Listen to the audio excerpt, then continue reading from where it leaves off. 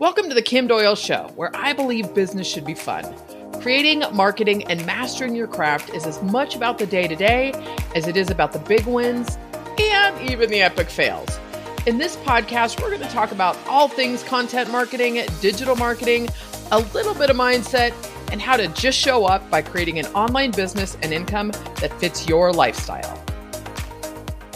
Hey, what's going on? I don't know what. Oh, I'm cracking myself up and I'm going to leave this in. I was like, what's up, Ethel Merman? And I'm dating myself. Although I think she was definitely before my time too. I don't know where that came from. Anyways, welcome to the Kim Doyle Show. I am your host, Kim Doyle. Today we're going to talk about inspiration in unexpected places, growing and scaling your business, because this has been, man, you ever have a period of time where something clicks and you just go into this like giddy phase? That's how I feel. So we're going to have some fun today. This might be a little bit long as per usual. I have never used that abbreviation for usual, but so be it. I went down a little bit of a tangent at one point with writing the show notes out. I told you guys I write the post out, and I always go in more in depth in the actual recording. And specifically, I've got a list of stuff that I'm sharing with you guys today. So I started this one out with a story, and I'm going to not pivot. I will share I'm going to share in the episode where this excitement all came from. So, but I wanted to tell you a story because it cracked me up when I thought about it. And remember how, it's like when you're a little kid, before you get, what did my therapist say today? Before you're tainted, right? Before society starts crushing your dreams. I'm not sounding like the optimist I am, right? But you know what I mean? Where you're not really aware of societal judgments and expectations, and you just dream and have plans, and there's nothing in you that thinks you won't achieve those things. And you go about it without any expectations attached to it. So, my point with this too is no matter how outrageous the plans seemed, or as an adult looking back, it didn't stop you from dreaming. It didn't stop you from making the plans, right? So this is the story that I want to share with you. It was so funny. So it was in the 4th grade, and one of my best friends and I decided we were going to be rock stars, right? Which I don't know if I've ever shared it. Music was a big part of my life growing up. I played the piano for almost 10 years. I was in a children's chorus. I then continued singing like in junior high. And I would think I was only in like, what did they call it? Concert choir my freshman year in high school. And then I stopped. But I even rang handbells a year. My mom did that for years. My mom was the one who got me into music. She was a music major at San Francisco State, played the flute, she sang, and she continued as an adult. So she was in a women's choir, and then the handbells, which are just beautiful. I actually had a quartet at my wedding. And they're beautiful. My mom actually, this is such a non sequitur, but you're getting the story anyway, played one Christmas, they played at the White House, which was kind of cool. And then another year, they went to this bell symposium in England. And can you imagine being in a place where there's like 1,000 bell ringers? It was crazy. Anyways, they're beautiful. So needless to say, music was a big part of my life. But it wasn't, it was more show tunes, not rock star. But at 9 years old, you're like, we're going to be rock stars. And here's the funny thing is that we probably spent more time drawing out our outfits and, coming up with the name and like drawing out what the stage would look like. It was hysterical. I don't remember, and I wish we could. I should reach out to her and see if she remembers this. But I don't remember how and when we pivoted to the next great idea, but that's totally not the point. The point is how we felt when we were in it. You know that feeling, right? And kids are great at this, about staying present and getting caught up in the moment and just running with it. And I absolutely, my daughter watches two little girls. They're 2 and 6. And I can't imagine what it's going to be like when I have grandkids at some point, but they are the cutest things ever. And I'm always like, send me videos of the girls, because she got the older one really into Harry Potter. And so one day they were making their own potions and spell books. And I'm like, I just think it's brilliant. I love it. I love it. So as entrepreneurs, like, we connect with that excitement of the idea and the planning phases on a regular basis, if we're lucky, right? Because the novelty and excitement can wear off once you start digging and doing the work. But if it's right, you keep going. And so what I have found for myself, and my business has just totally, I wouldn't say I've reinvented myself by any means, but, I pivoted from the WordPress chick to Kim Doyle, and then we launched the planner. It's always been in this digital marketing space and from a content creation perspective, but it's easy, just like a job. Even if it's a job you love, it's a career you love, you can hit that sort of like, things feel flat, right? Sorry, I've got my waters here. And so finding inspiration, it really starts with paying attention to when you feel stuck. And I'm going to get into that a little bit further down. So, I'll admit that I'm a little bit of a nut or a junkie when it comes to information. Really. I jokingly said to my therapist that I wish I could get paid to read. Her response, spot on as always. She said, well, you do. You get to take what you've read and learned, you implement it, and you apply that to the knowledge to what you're doing, whether it's through a course or a podcast episode or whatever. So in many ways, my consumption is what keeps the machine going. That being said, there does come a point where you have to consume way less than you create, or you have to find that balance and that structure, that you're the only one that can hold yourself accountable for, right? But you have to find that balance and structure so that it serves your business as well as your soul. And so for me, I have routines for consumption. I allow myself time in the morning when I'm having my first coffee or when I'm having lunch, or even after my workday is over. I really like this, I would say late afternoon. I get sort of like, all right, I need to get out of the office. When it's not freezing cold, I would take the dogs out back, or would go for a walk or whatever. And then I'll get back on my laptop and maybe play a little bit. I might work. I might do those more task stuff that don't necessarily require the creative bent that maybe writing does for me. I'm way better first thing, the first part of the day when it comes to that element. But now that I have 2 newsletters, we've got F the Hustle, right, with Kim Doyle, and Creativity Published with Jody on the Content Creators Planner, my consumption has a much more direct impact on what I'm doing. Can I get an amen? I feel like, well, I have to do this now. And part of the consumption for me is that it does inspire me. It does give me a kick in the pants. It's not just a distraction, which it can be. So you have to really be honest with yourself. And we're going to talk a little bit more about that too. But as with the newsletters, and gosh, I think, last week with Creativity Published at the time of this recording, we were at issue 32. So that's 32 weeks. And this week for F the Hustle will be 17 weeks. Excuse me. And I have decided, I've mentioned this so many times on the podcast, I'm going to go back and see where I pivoted from WordPress chick to Kim Doyle, and I'm just going to keep the numbers going. So technically this says 67, but it may end up being like episode 284 or whatever. So bear with me on that. I wish I hadn't done that, but 6 and 1. But so the consumption and the reading and the gathering, it's all required now, because the newsletters are both original content plus curated content. And that is probably my favorite format.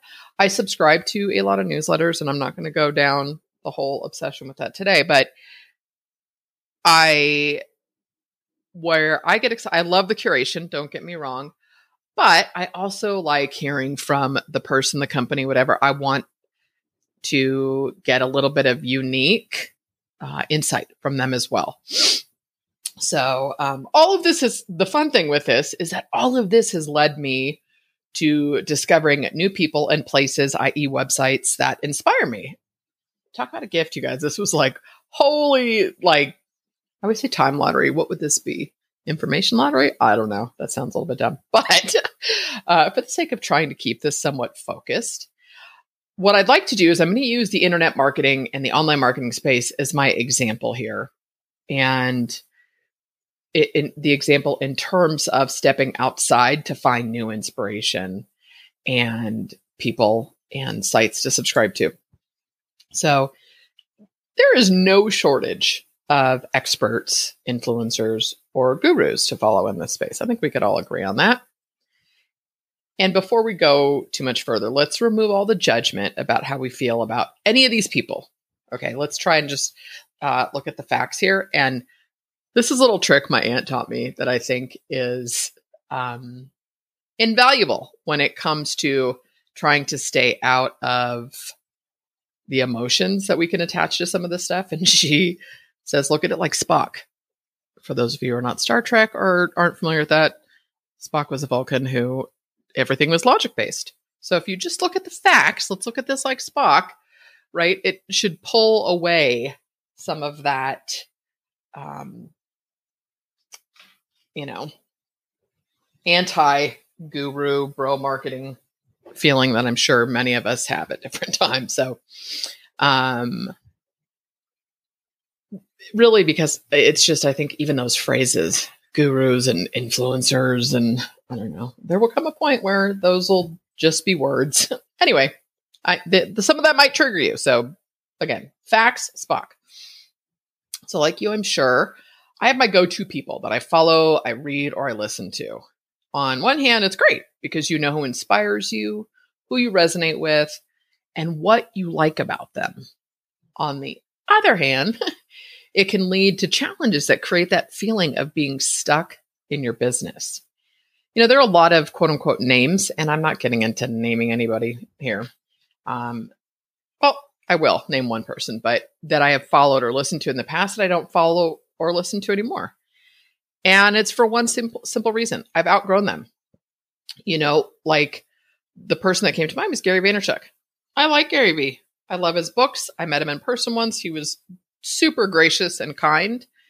And he's actually, well, like I said, I haven't listened to him in a while, but I saw him shifting his message a little bit towards, I don't want to say not towards kindness, but obviously I have a newsletter called F the Hustle. I'm over the hustle culture. And the truth is when I take inspired action, I get in alignment. And I know that's probably language that is not comfortable for everybody, but I'm done apologizing for that too.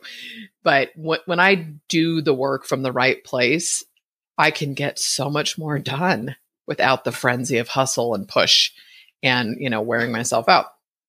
So he's an example. And it's just because I've outgrown him, and not that I'm at his level, but you just, we're supposed to grow. We're supposed to evolve as human beings. That's part of, I truly believe that's part of our journey in this lifetime is to grow. And you can't do that staying in the same spot. So when we change and we outgrow the people who brought us to a certain level, we have to be honest with ourselves and acknowledge that they probably are not the same people who are going to get us to the next level, right? That poor saying is overused and annoying, but it is what it is. The next level. Even when, these people, and when I'm referring to these people, I'm talking about said influencer or guru or whatnot.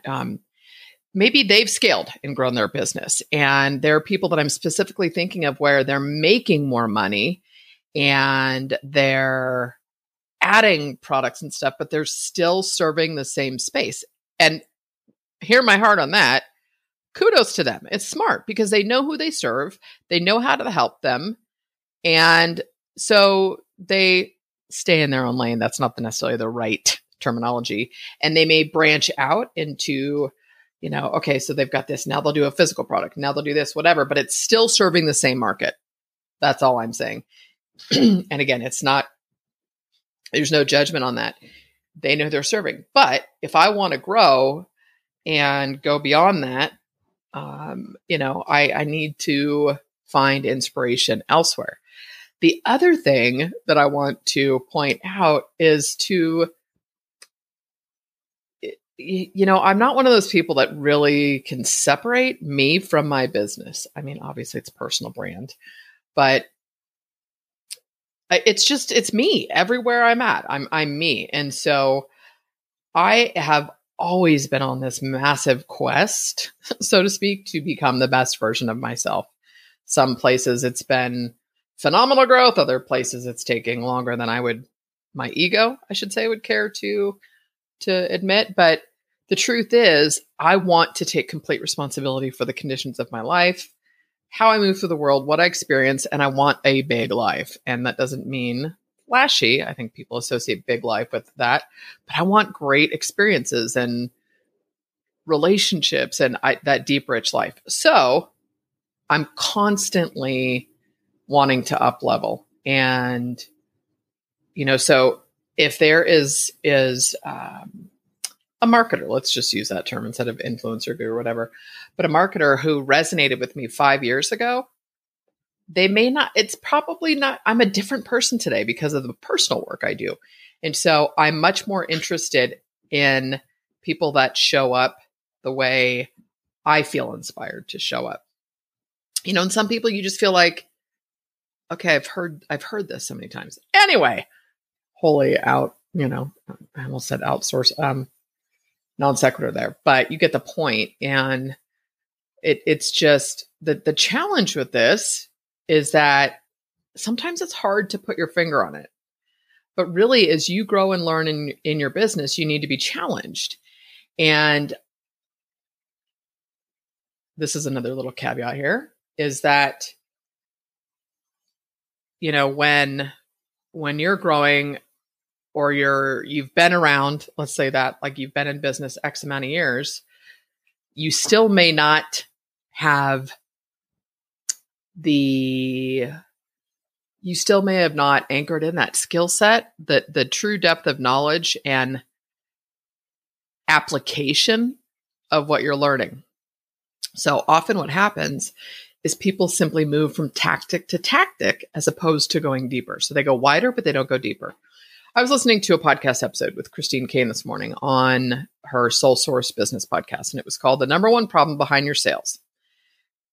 You guys, this episode I wanted to yell, preach. I've talked about this so many times about the tangibles versus the intangibles.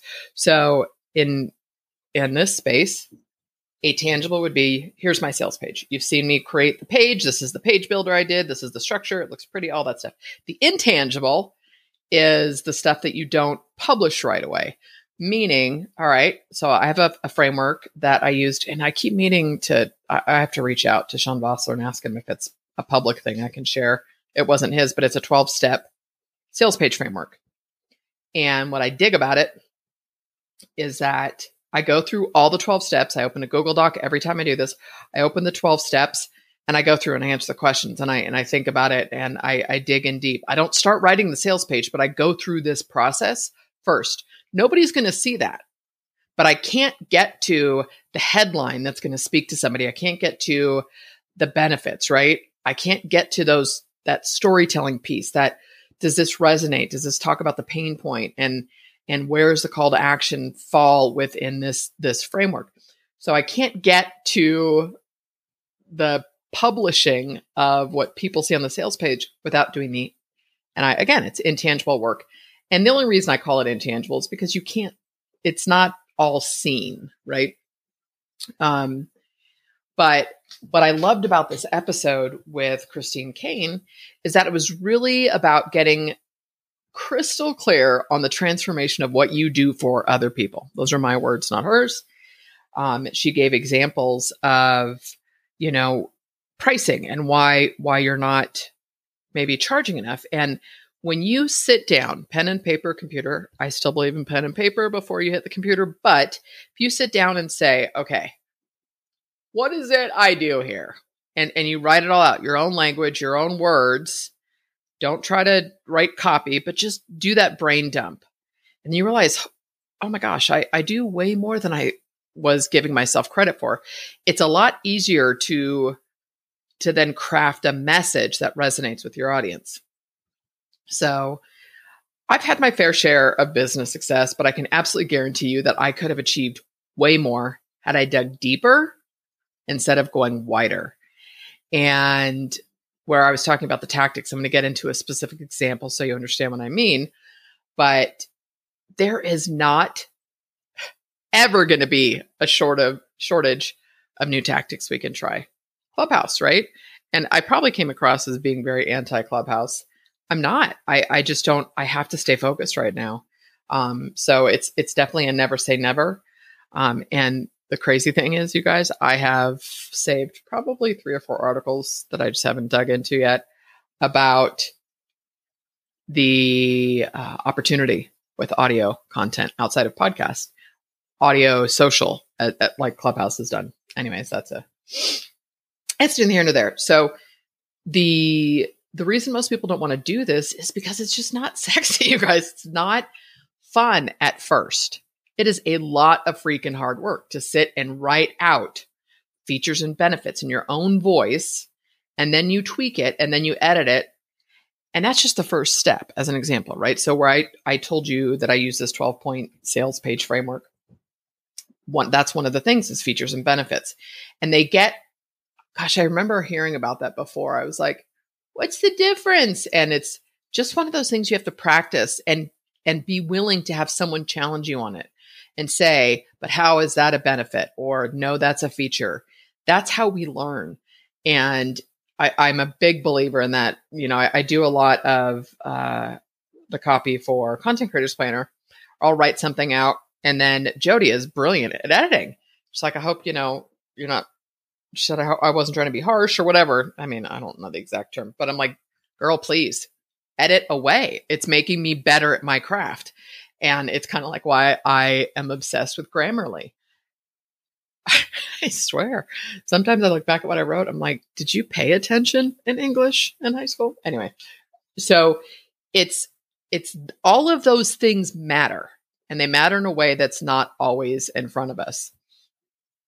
People have a tendency to copy what other people are doing because they don't have the confidence themselves to practice and get better at clearly defining what's in it for their customers. You guys, I promise this is all going to tie into where to find inspiration, because what happens is here's an example. You know how there can be God,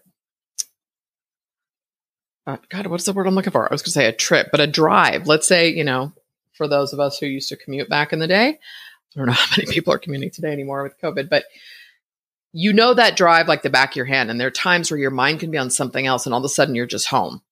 And you're like, whoa, gosh, that was a quick drive. I don't remember even crossing the bridge or doing this or that.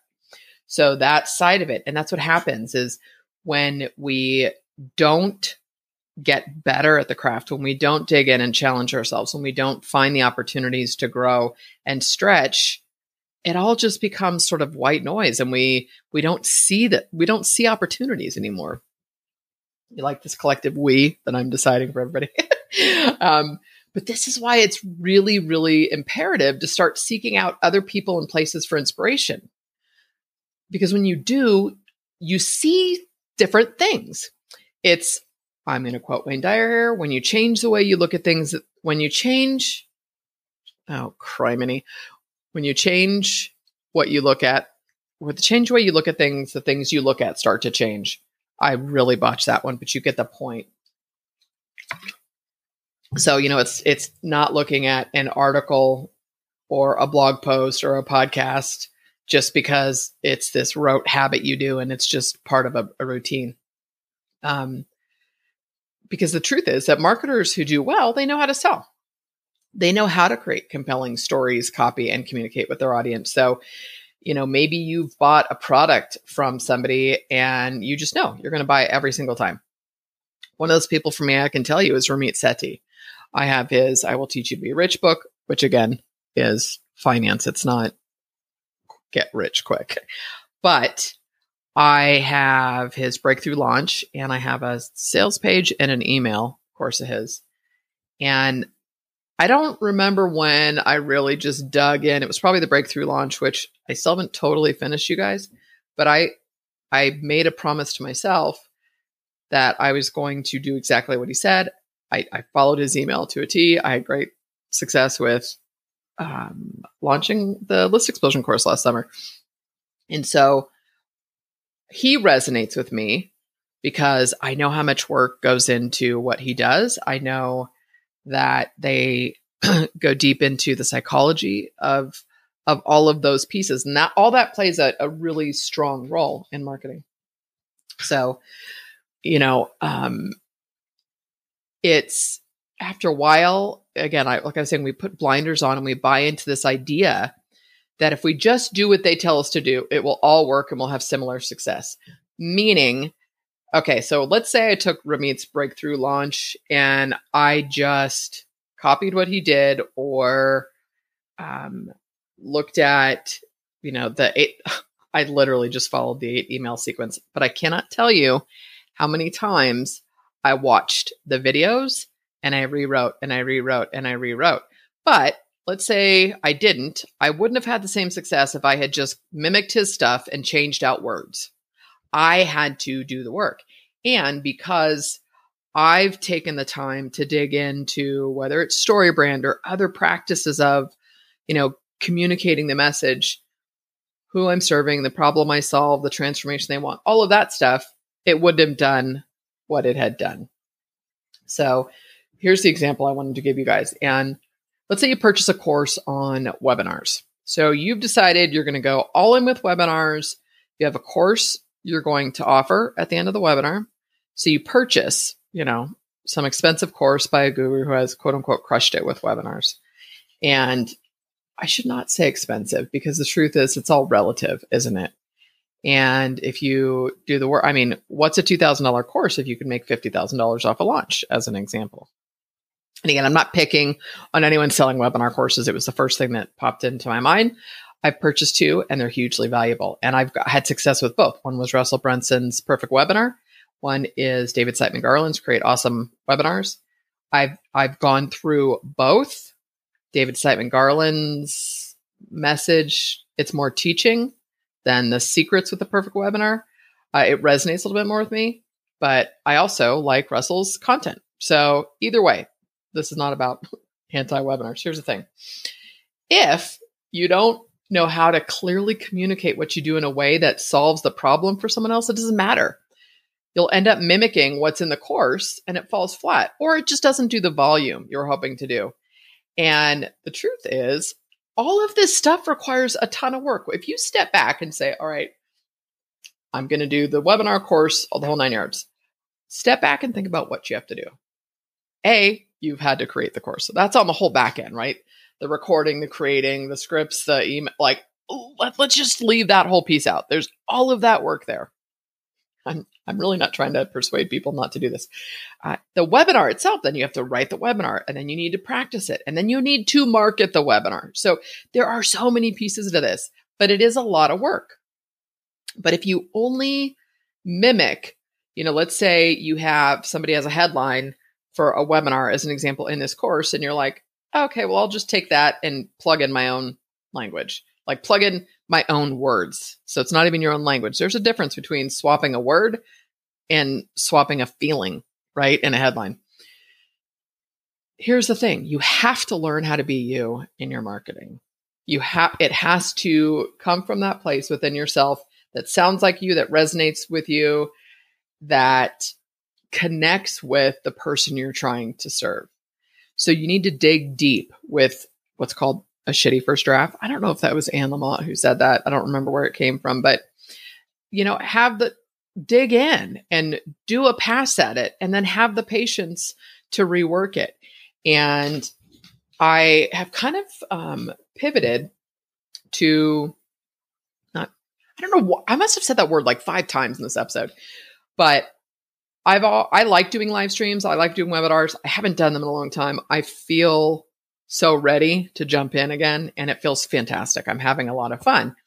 And so I was saying to Jody, we have a content promotion course we're going to do for Content Creators Planner. I had started outlining the course, and I thought, you know what? So why don't we do this as a live workshop? And it'll be a paid live workshop. So let's do this as a paid live workshop first. She said, oh, but then we can't keep reselling it, which we could, because I have 2 workshops through Kim Doyle that I think I'm going to try and run live once a month or every other month, swap them. Because what happens is you get the engagement, you get the feedback, you get the questions. So there is something about, I think, did I share this in a recent episode? Maybe it was an email. Cohort-based courses where you're doing it collectively, you're doing it together. And I think it's invaluable because you can only ask people so many times, what are your challenges? What are your struggles? What do you need help with? That kind of stuff. But when somebody pays to attend a course, you're teaching something tactical and they dig into those questions even deeper. That is priceless. So, where I was talking about doing sort of that first draft of everything, maybe that's another way you do this. And it's like, okay, this is a beta, this is a test, and you run it live and you get the feedback. And so this is all of that work that isn't necessarily seen when we look at results. It's, are you willing to put that time and energy and effort in to get it right and then scale it? That's my recommendation. But anyways, once you start doing this, it is truly like the world opens up and you see things differently. And we're not going to try and botch the Wayne Dyer quote again. This has happened to me more times than I can count.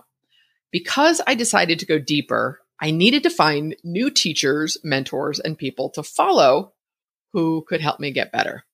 And how that has played out for me is that I have been digging into copywriting, writing, and communicating in a way that truly connects with people.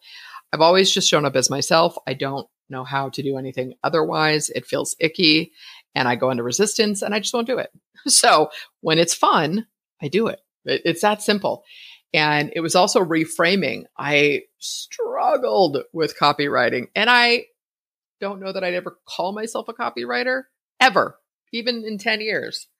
But there's something magical about being able to rephrase something and it inspires an action, or it can make somebody feel differently. It's, I don't know, simple pleasures. What can I say?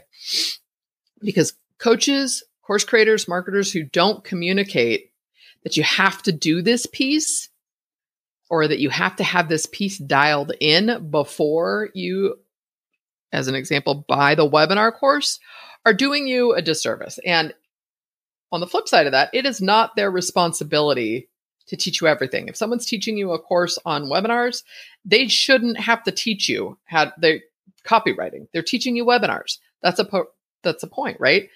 But I do feel there's a responsibility of said marketer, guru, influencer, coach, whatever, to be clear on who the program and product is for. And then it's up to the individual to take self-responsibility.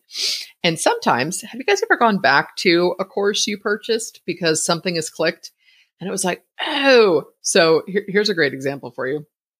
I bought Mastering ConvertKit by Brennan Dunn, maybe last year. And the truth is, me getting excited, I've started doing more email again. It was literally just finding my way out of the hole that was the grief after losing my mom. I really did a lot less writing and I just wanted to keep putting one foot in front of the other. I do feel like I'm on the other side of that intense pain.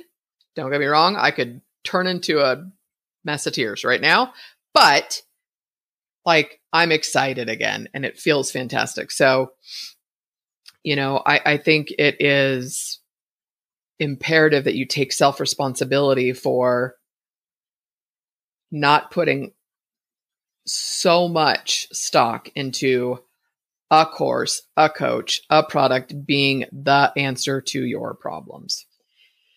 So first, I know I've gotten sidetracked here, and I promise I'm going to get back to the finding inspiration part of this episode.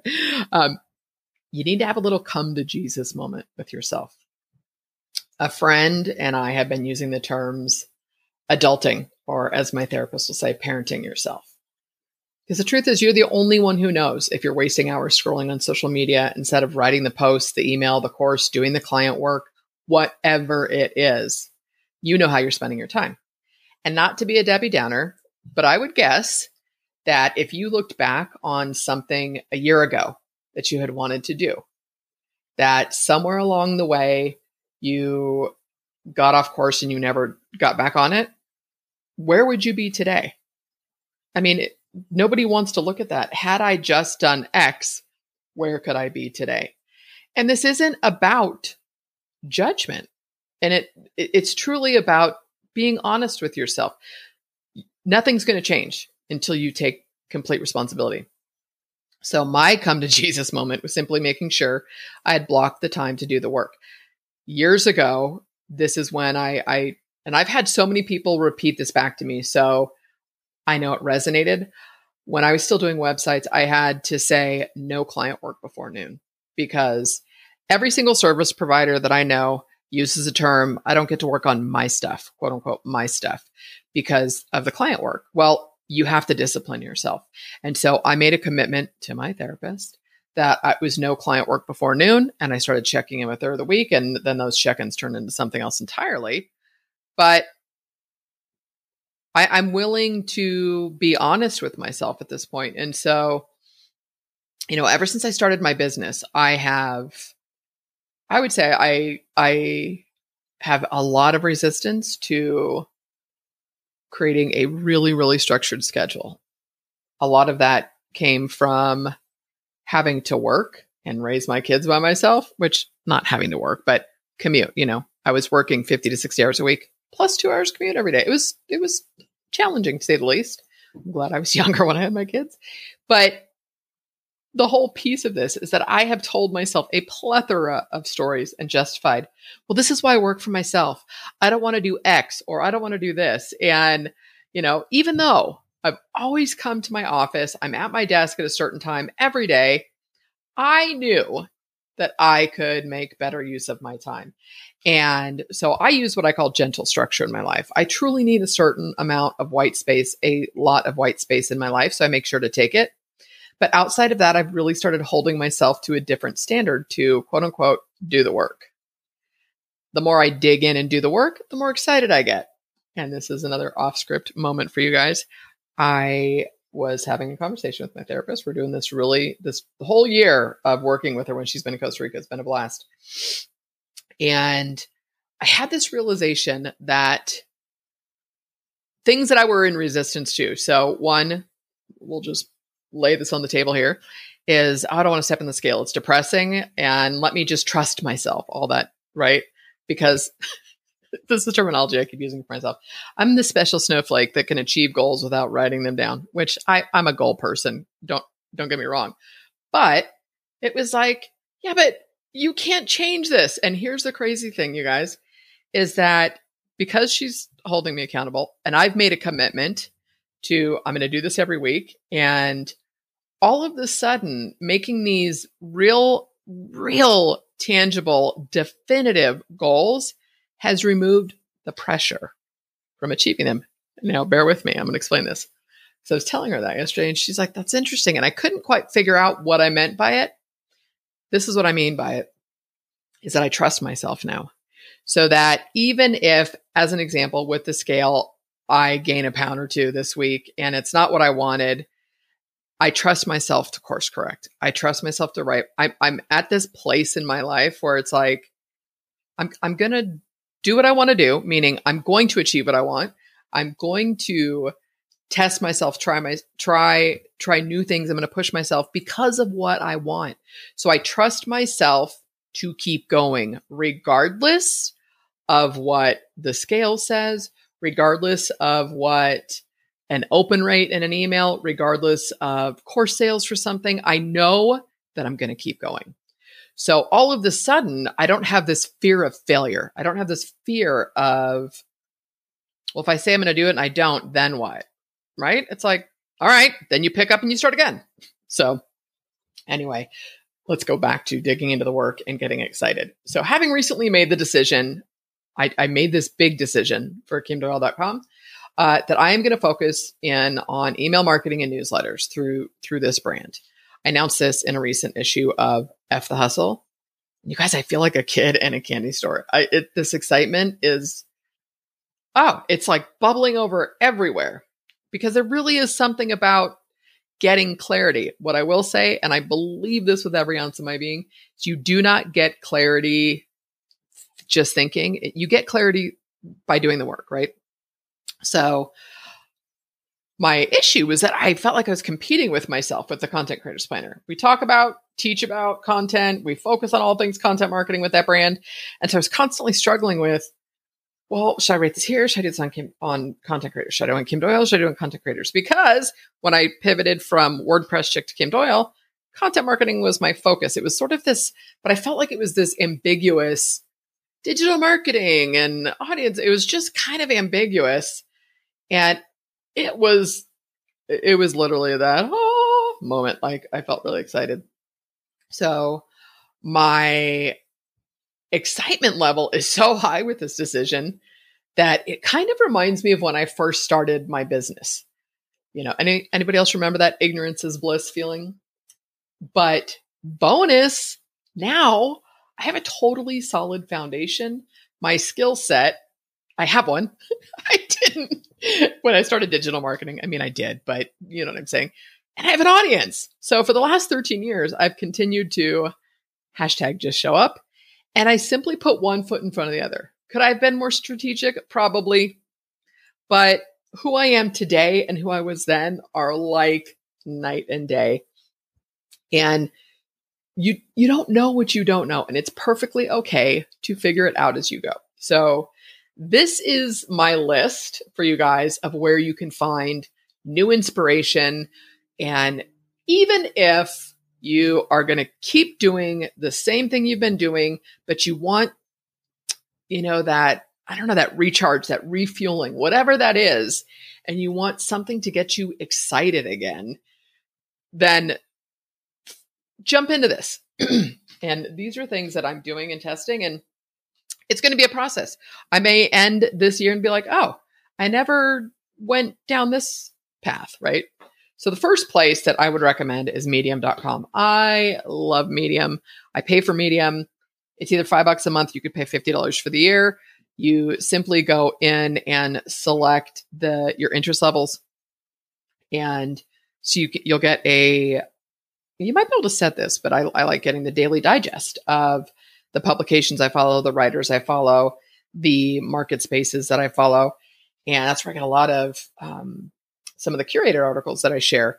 But what's really cool is that it's not the internet marketers.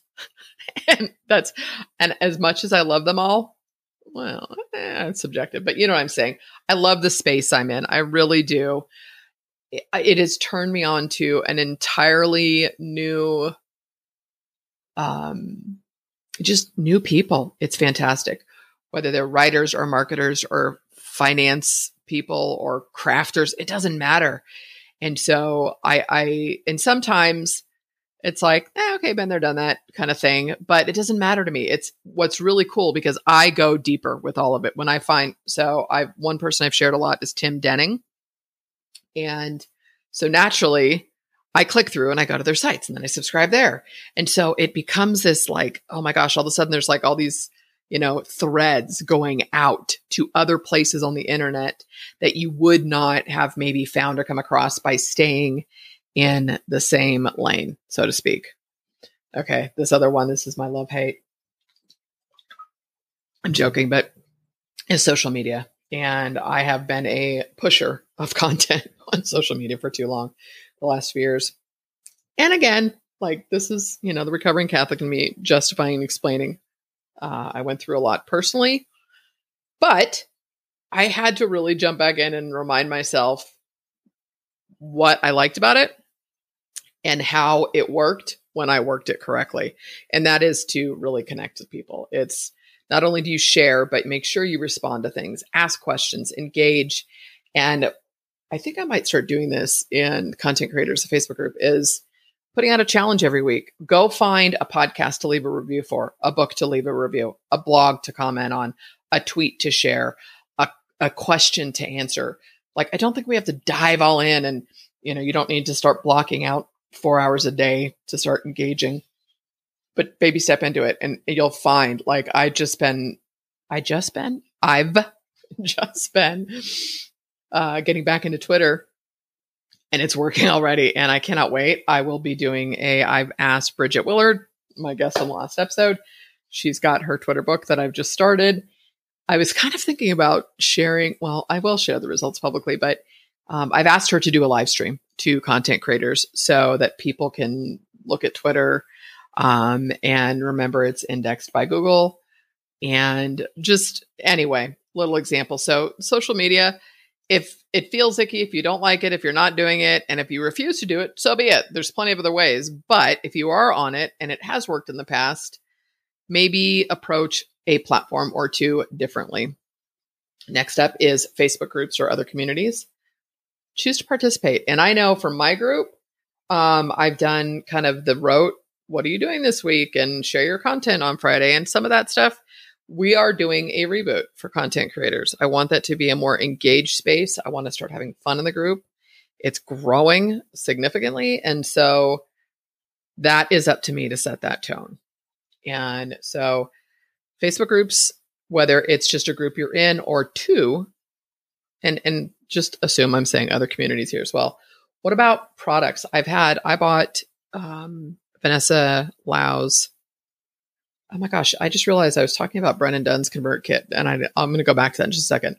But Vanessa Lau's Boss Graham Academy, it's an amazing course.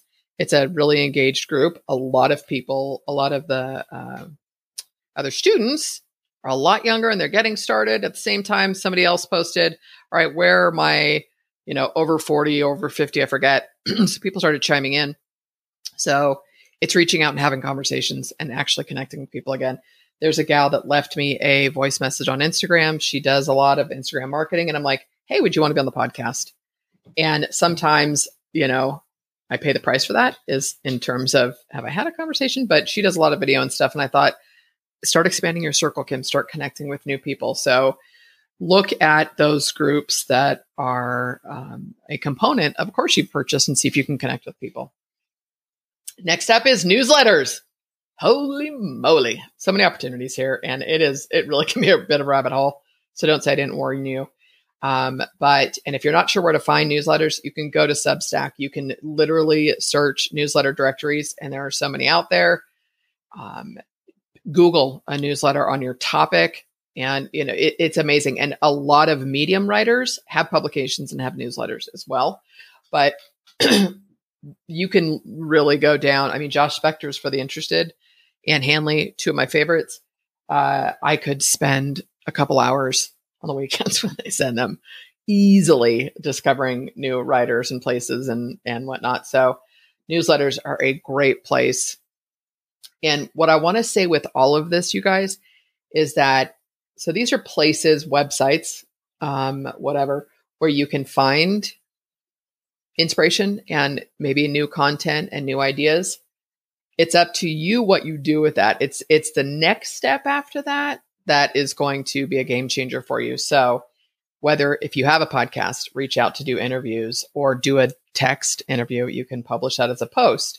Again, leave a comment, share someone else's stuff. Here's another example. I have recommended a couple times Ryan Daniel Moran, who is capitalism.com.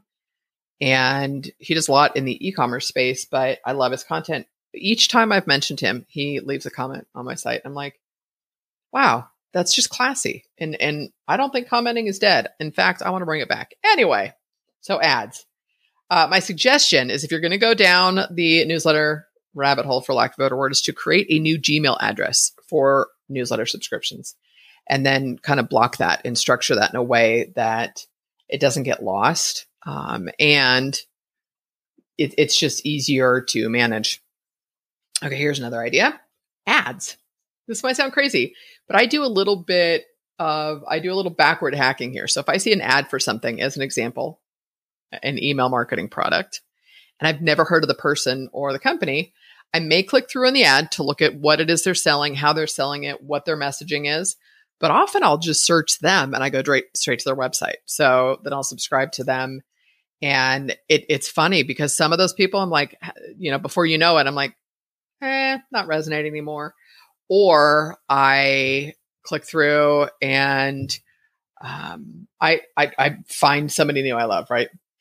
That sounded like it was going to be a big epiphany and it was nothing. But, look at ads in a different way is all I'm suggesting. And if you're not seeing ads for something you're interested in or maybe a direction you're going, as an example, what if it was, writing better headlines? Simply open Facebook and then open another tab and Google writing better headlines and see if you get any retargeting or, ads start showing up. It's crazy. It's going to be interesting to see how all that plays out in the advertising space with privacy and whatnot. Anyway, podcasts, another one.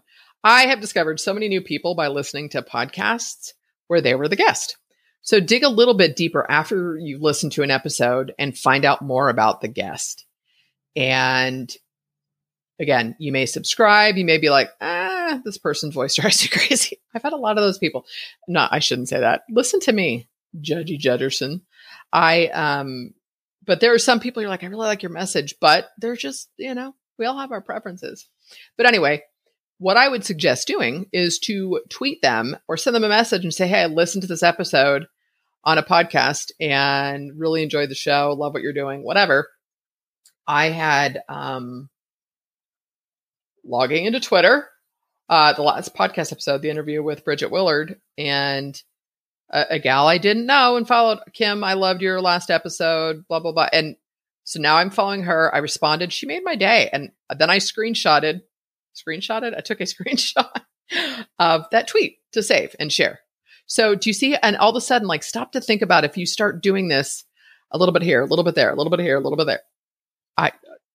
I literally sound like I have had far too much caffeine. I've had one tea. Anyway, start taking it a step further.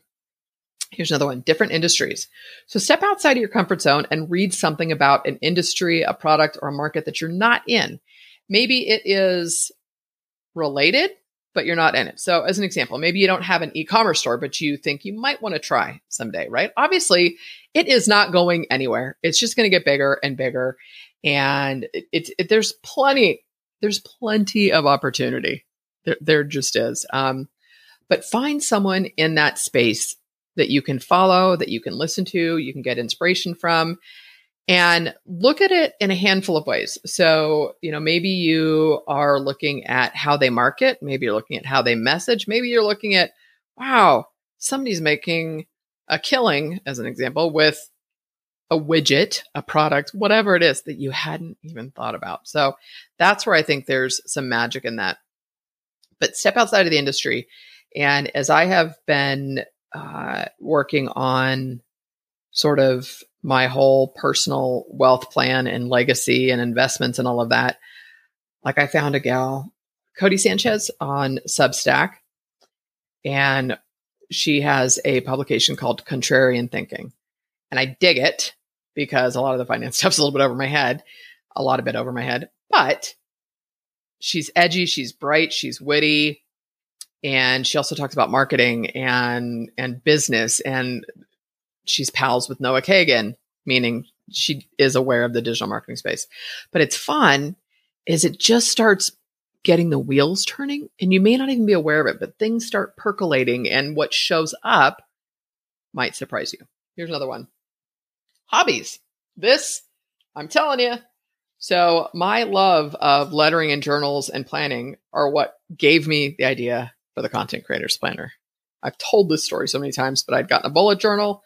My aunt told me about the bullet journal. I wasn't into it. And I started following the system. I was like, this is way too structured for me. However, because I started playing with it and I shared publicly that I was playing with it, next thing you know, I have friends telling me, oh, you should follow this person or hashtag Bujo, bullet, which is short for bullet journal, I guess. Then I discover this whole journaling market that is huge and it's hand lettering and drawing and planning out spreads in your month and all of these things. And I was like, oh my goodness. And I tested that on Instagram because then I decided, okay, the bullet journal is too structured, but I fell back in love with pens and paper, which remember I had a scrapbook store. I had font stickers that I designed that were published, blah, blah, blah. So this was like playing. This was totally playing for me. So I start playing with this journal. And one day I'm mapping a funnel. The next day I'm like, what do I want my life to look like? Big abundance planning and whatever. So I take 3 pictures of spreads that I had done in my journal. And I shared them on Instagram stories. The first and the third one, I didn't use the hashtag journaling. They each got, I don't know, 50 views or something. The middle spread that used the hashtag journaling got like 500. It was insane. I was like, there's a market. There's a market. And all of that led to the Content Creators Planner, guys. So there's that. So really step outside of business stuff. Look at the hobbies and interest. And even if you look at it, I'm not saying to ruin your hobbies by looking at it from a marketer's perspective, but you'd be surprised at the inspiration and the ideas that can stem when you get out of your own way and you're just looking at something differently. Next up is your own list. Start having conversations with people you've never talked to before. Ask for people to reply. Ask them to tell you where they're stuck. Ask to do a hot seat, whatever it is. Have those conversations. And like, gosh, last week I did a daily email and I was sharing the story of one of my dogs who was a little punk and stole the other dog's bone. It was the funniest incident anyway. So, and I shared a picture of the dogs, and long story short, someone replied with adorable. And it was this connection. And she was like, oh my gosh, I love this. And then it was a little bit of sharing something about marketing, and that it was a great reminder. And all I did was I shared, and this is for people who think, what am I going to sell or share in an email all the time?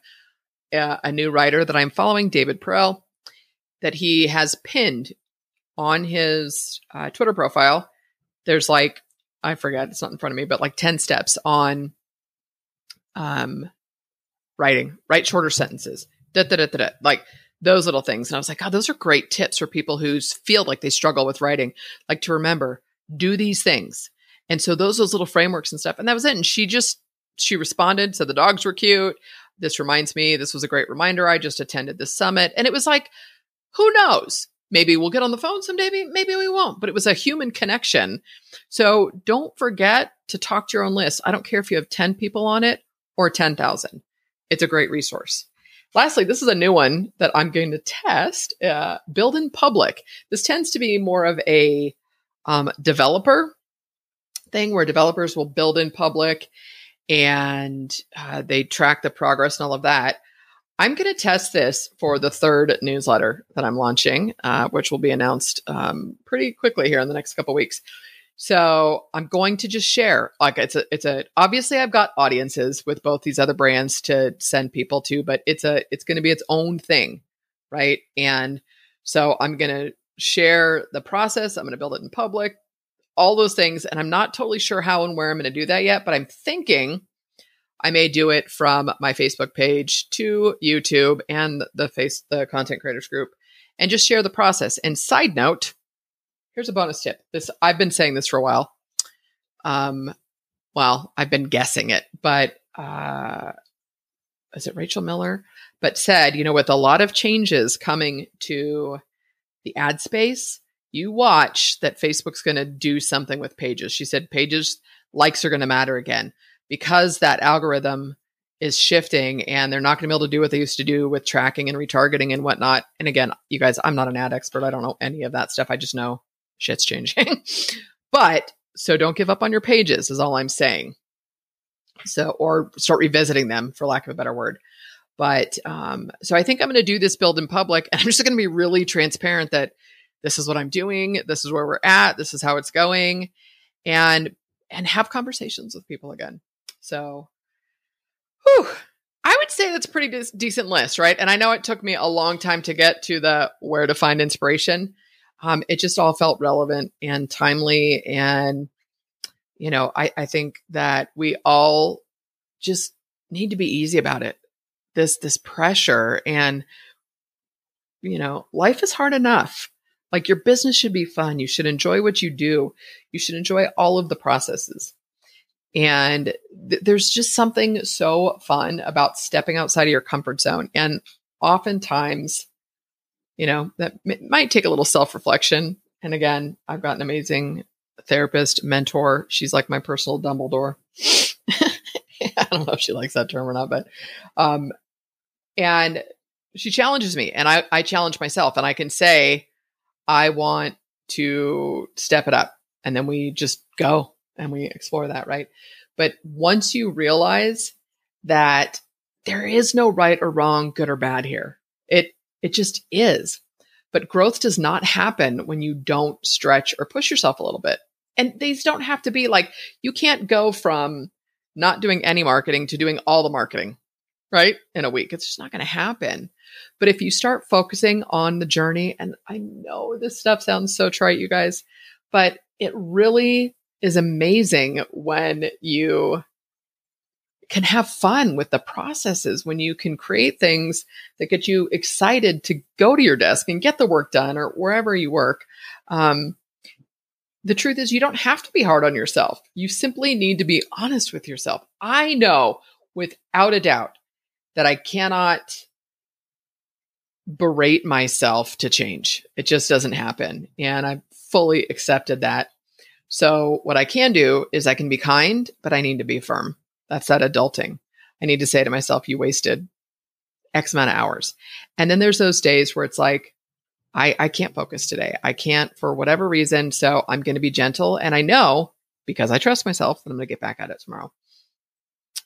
Another question that my therapist had asked me once, and quite frankly, it stung a little bit. And I said this to my friend that we're doing this adulting parenting conversation with. And she was like, ooh, that triggered. And I'm like, it does. It really does. But she literally said, do you want this? Do you really want this? And it was like, F you. Yes, I want it. Well, then do the work. Do you know what I mean? And it wasn't a judgment, but sometimes, all the time, I would recommend, let's be honest with ourselves. And lastly, I really wish there was a way to express this, or I wish I could bottle it. But you guys, the feeling, how amazing you feel when you do these things for yourself. It's that who you become in the process of showing up and doing the work. And that gets to be whatever you want it to be. It can be, you know what, I'm just going to write an email every day for 30 minutes, or I'm going to do X. I'm going to do X. You don't have to make it public. You don't have to, you don't have to attach a carrot and a stick, what you have to be honest about what works for you. I know where accountability works for me. I know who it won't work with me for. But all of the sudden you have developed this level of trust within yourself that is A, priceless, and B, has developed skills and patterns. And this is a long episode. I'm sorry. I am really wrapping this up, but I'm reading a book called, Rewire for Wealth. It took me a minute. Maybe I've told you guys this, but it's Barbara Hassan, Huson.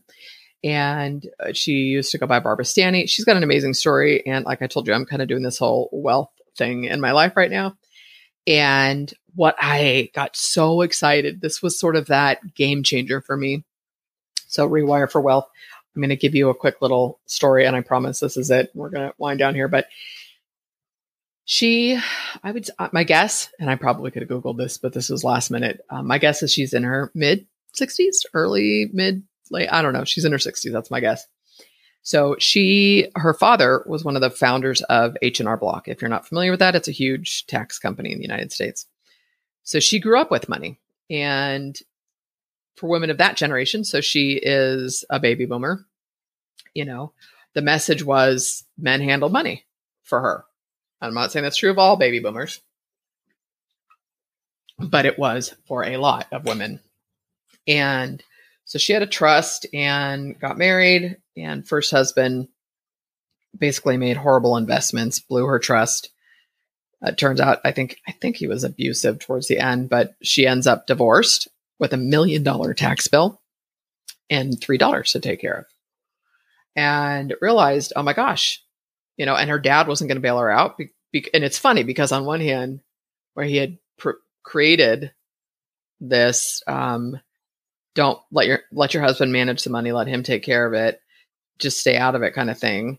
And then as soon as she's stuck with the tax bill because she stayed out of it, there wasn't help. At the same time, it fueled her. She ends up becoming, a writer and a finance coach and all of these things. Okay. So complete pivot. And again, her other books are Barbara Stanny. She's got Six-Figure Women.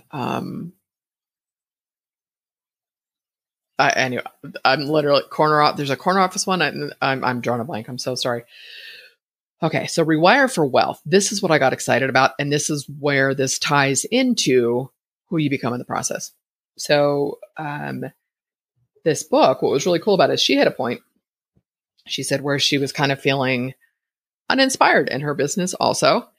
And she had been doing a lot of financial coaching and working with women and all of this, but just kind of felt inspired. So she decided to take time for herself. She took a year, I think, which is absolutely a privilege from hard work. She earned it. And what lit her up, because she kind of felt like there was something missing, was this rewiring piece. And so it's the neuroscience side that connects the dots that says your mind can actually physically rewire the brain. And so I actually have a psychology degree. I don't know if I ever shared that. The biggest thing I remembered was how we create new synapses in our brain. So when you learn new things, you're creating new connections and you're creating new synapses in your brain. So the neuroscience of this is if you can change a belief, you can change the physical structure of your brain that plays a role in your output, as an example, right? So look at it this way. What if you could change the belief in your mind that writing online isn't hard and you can learn it? Okay. That will change the physical makeup of that part of your brain that fights you on that. And all of a sudden you've got this change in belief. You have literally rewired your brain to believe this is fun and easy. I have so much evidence of doing this, you guys. So this is the whole point in telling you the story of the Rewire for Wealth book, her story, all of that, was that if you can do that there, you can do that here. So if you can look, even if you look in your life and say, where have I successfully done something? Now, how do I take that framework and apply it here? What happens is this is where who you become in the process trumps everything, right? Ranty, motivational speech at the end there, but you get the point. It's a great book, by the way. So, and the other piece that I love about this book, I'll give you guys a heads up. So she talks about tangible money stuff, but she also talks about the book Course in Miracles. If you're not familiar with it, it's a spiritual book, kind of without an author. It's a trip. It is intense. But the big message with the Course in Miracles is self-responsibility. So I'm going to just leave that at that. But she's kind of pulled all these pieces of tactical, financial, that alignment, spiritual piece, as well as now the science side of it. It's a really fun new way for me to look at things. And so that's where I think you can find inspiration. You can find new people to read, to follow, to subscribe to listen to, whatever it is that gets you out of that. I'm feeling stuck and uninspired. So anyways, I just focus on the process, enjoy the journey. I promise you it's going to give you everything you need to continue reaching for what you want. So I'm rooting for you. I wish you nothing but the best. Much love to you guys. I love you tons. As always, thank you for listening. And if you have not left a review on iTunes, it would mean the world to me. Follow me, hit me up on Twitter. Yeah, I'm spending more time there. It's crazy. So anyways, until next time, guys, next week, we've got another interview with my friend Kyle Van Dusen. So I'm looking forward to that. So I will catch you next week.